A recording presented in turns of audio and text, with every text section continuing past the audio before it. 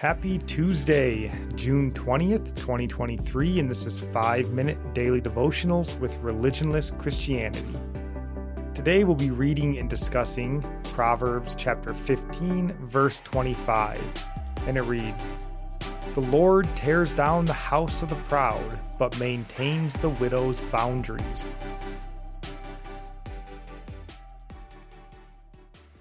The Christian life is an oxymoron to the world. Oxymoron means a combination of contradictory words, and that's according to Webster's dictionary. In the Christian life, we're told that when we are weak, then we are strong, in 2 Corinthians chapter 12, verse 10. We're told that the poor will inherit the kingdom of God in Luke chapter 6, verse 20. And we're reminded that those who give little with faith is greater than those who give much, if not accompanied with faith, in Mark chapter 12, verse 43 and 44. Even here in our verse today, the proud are destroyed, while it's the widow that is maintained.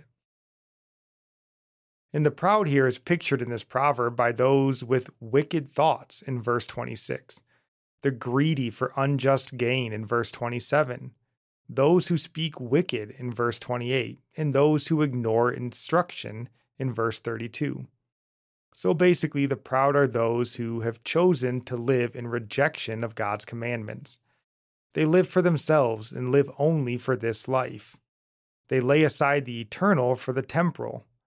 They are those mentioned in Galatians chapter 6, verse 8, that sow only to the flesh. And we're seeing that on full display this month. A nation given over to pride that is sowing only to the flesh, believing that this will somehow bring joy or fulfillment, not knowing or choosing to ignore that those who only sow to the flesh will only reap corruption. Galatians chapter 6, verse 8. We see this more clearly than ever as transgenderism supplants even homosexuality as the face of the pride movement. A nation and a people being destroyed before our very eyes, and in their pride refusing to see it, even destroying their own bodies in an endless quest to gratify the here and now, not knowing either that the only thing that awaits them after this life is yet further destruction. Their house will fully be torn down, and eternal destruction their only reward for a life of unrepentant pride.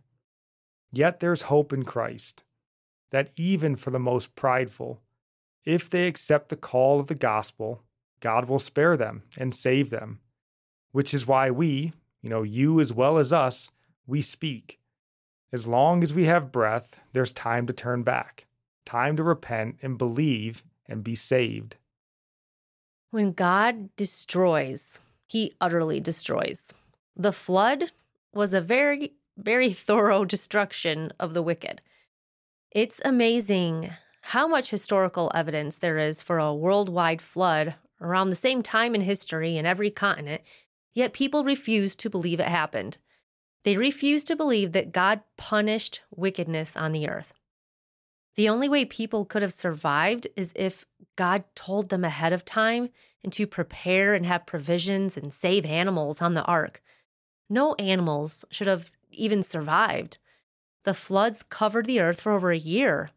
That's a lot of prepping and planning to feed yourself and all the animals on the ark for a year. God in His mercy allows others to see and learn what happens when they continually live in unrepentant sin.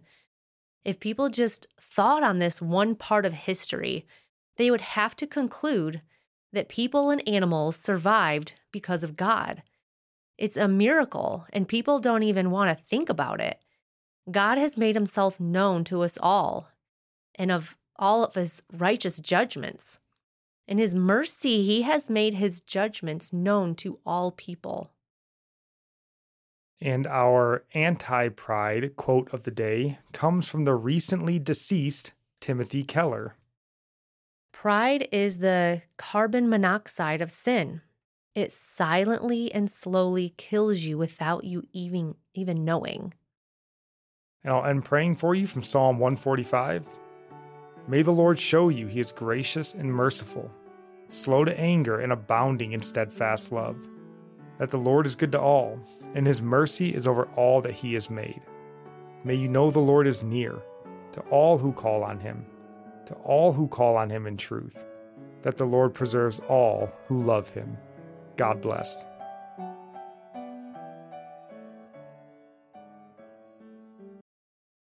We made USAA insurance for veterans like James. When he found out how much USAA was helping members save, he said, "It's time to switch." "We'll help you find the right coverage at the right price." USAA. What you're made of, we're made for. Restrictions apply.